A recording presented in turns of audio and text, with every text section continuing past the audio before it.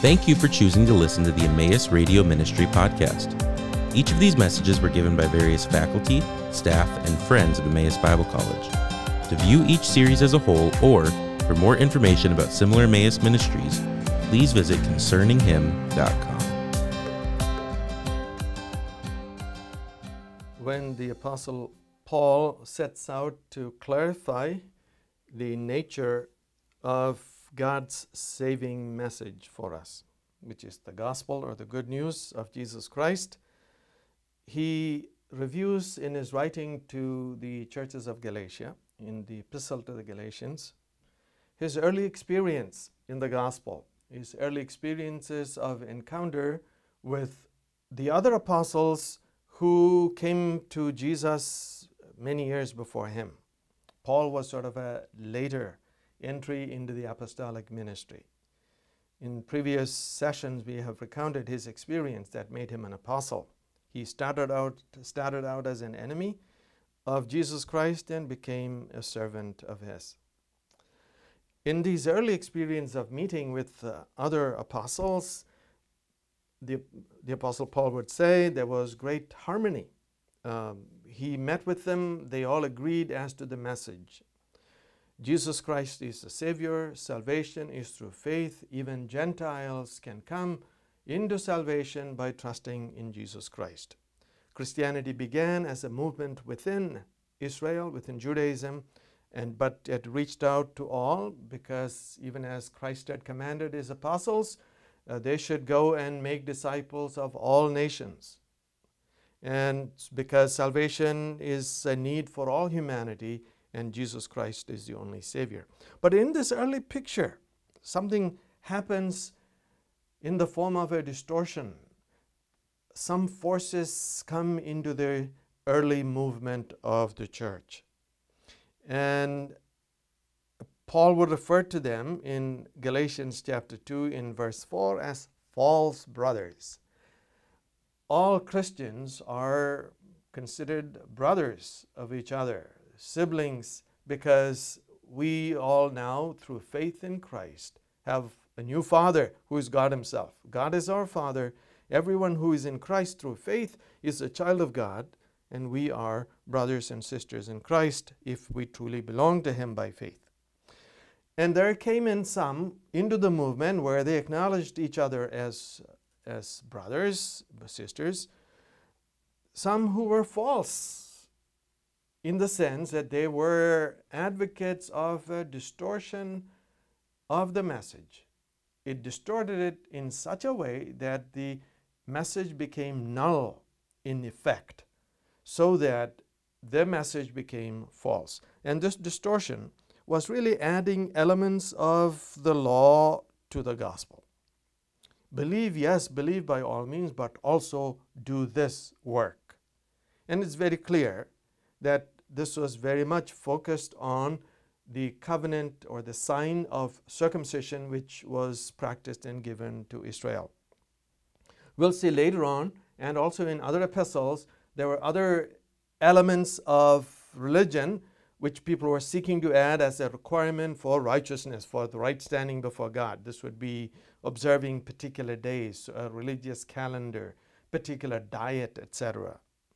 And the New Testament is very clear that a right standing with God is independent of all of these, of external works of religion. It is entirely through Christ.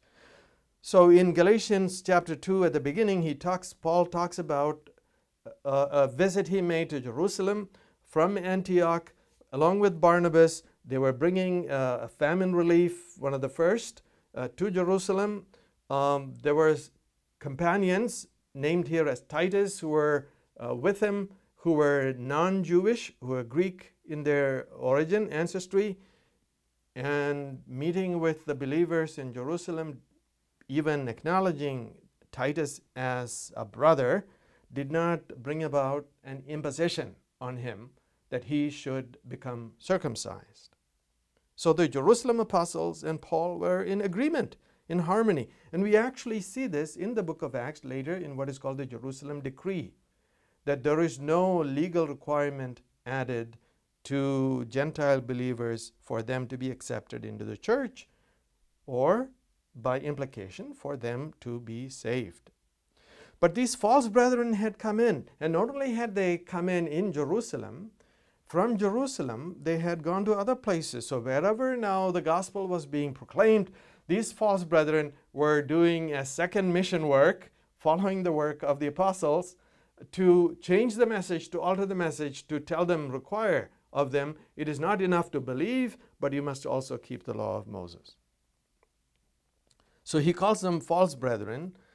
So in Galatians chapter 2 verse 4, yet because of false brothers secretly brought in, who slipped in to spy out our freedom that we have in Christ Jesus, so that they might bring us into slavery, to them we did not yield in submission even for a moment, so that the truth of the gospel might be preserved for you. It is important to preserve the truth of the gospel. One cannot say, as long as you have the right goods, what does it matter if we add a few more things to it? As long as you believe in Jesus, what does it matter if we also add our own works and religious efforts and religious deeds to part of a requirement? It does matter. Paul says it is absolutely crucial that the truth of the gospel must be preserved in its purity and simplicity. It is like otherwise adding tiny amounts of poison to a good diet. It makes it deadly. It takes away its value and truth and power. The gospel must always remain that salvation is through Christ and His work alone. We do not contribute to it. It is separate from the question of how must I conduct myself in a way that is good for me and also pleasing to God. I am saved by what Christ has accomplished in my behalf. So the issue was so crucial that we mustn't add works of religion as a requirement for salvation, so that Paul resisted this. He says, I did not yield in submission to them even for a moment, Galatians 2:5, so that the truth of the gospel might be preserved for you. This is worth fighting for. One must assert and affirm and constantly maintain that the saving message of Christ is centered entirely in Christ and His work. We come as those who are able to contribute nothing to our salvation. We come, even as in the well-known hymn, we come naked in a way, needing clothes. We come foul, needing to be cleansed at the fountain by the work, by the blood of Christ. We come entirely bereft of any capacity to contribute to what is necessary for our acceptance before God. It is conferred 100% by God, who accounts and reckons the goodness, the righteousness, and the perfection of Christ to every believer who puts his or her confidence in the work of Christ. So he is fighting for the truth of this message. In verse 6 of Galatians 2, from those who seem to be influential, and he must mean the prominent ones among the apostles and leaders in Jerusalem. And this is an early letter of Paul. At this point, Paul himself may have some question as to who are the true sources or authorities behind the legalistic distortion of the gospel. Later it becomes clear that people who are coming from Jerusalem with impressive names as those who authorized them were really not authorized by the people they claimed to be. So those who seem to be influential, this probably refers to Peter, John the Apostle, and probably James, the half-brother of the Lord, who became very prominent in the Jerusalem church. So he says, I went up and there were these influential apostles and they were servants of God. At the moment, Paul was probably not entirely clear where all the commitments lay when he went up there. but he goes up with the confidence that he has in the message given to him. His understanding of the gospel derives entirely from the appearance of Christ to him and what God has revealed to him. Nothing that any of the apostles has taught to him. So he's not going there to verify his truth by their approval. He's in fact going to meet them, and the meeting leads to a conclusion that they are on the same page. So those, I say, who seemed influential added nothing to me. Galatians 2:6. Verse 7, on the contrary, when they saw that I had been entrusted with the gospel to the uncircumcised, just as Peter had been entrusted with the gospel to the circumcised, for he who worked through Peter for his apostolic ministry to the circumcised, worked also through me for mine to the Gentiles. And when James and Cephas and John, who seemed to be pillars, perceived the grace that was given to me, they gave the right hand of fellowship to Barnabas and me, that we should go to the Gentiles and they to the circumcised. Only they asked us to remember the poor, the very thing I was eager to do. Paul here is summarizing his early encounter, the second one, with the Jerusalem leaders and the apostles.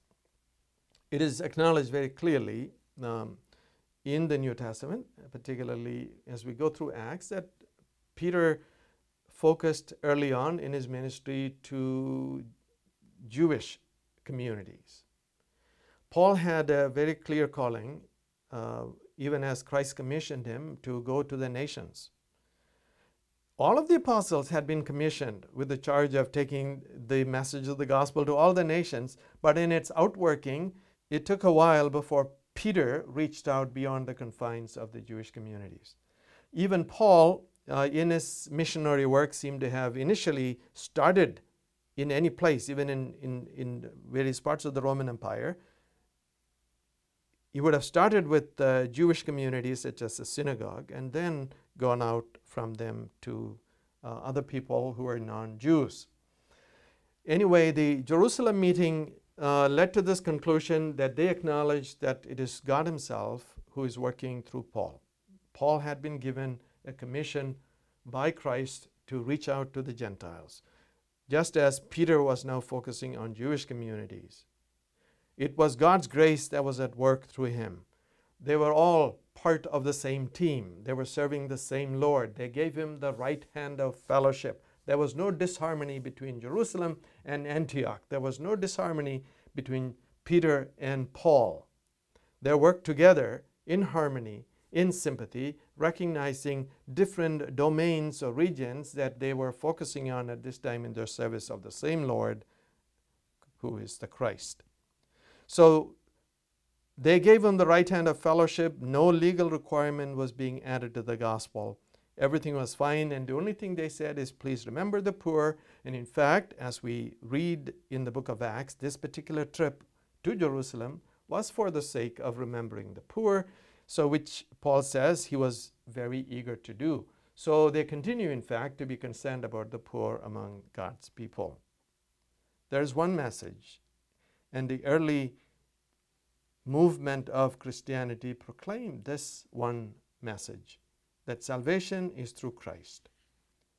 There's no work of our own added to it. There were not 2 different Christianities or 5 different Christianities which are authentic Christianity, but all of apostolic Christianity was founded on faith in Jesus Christ. It was a work in harmony between what Peter and John and James or others did and what Paul and Barnabas and his other companions did. There was a movement to corrupt this message, but they resisted this. And the letter to the Galatians is in fact written to affirm the truth of the gospel as Christ gave it, to preserve the purity of it and the centrality of trusting in Christ alone and his work for salvation. Thank you for listening to the Emmaus Radio Ministry podcast. This ministry is possible because of the generous contributions from our partners around the world. For more information about partnering with us, please visit emmaus.edu/partner.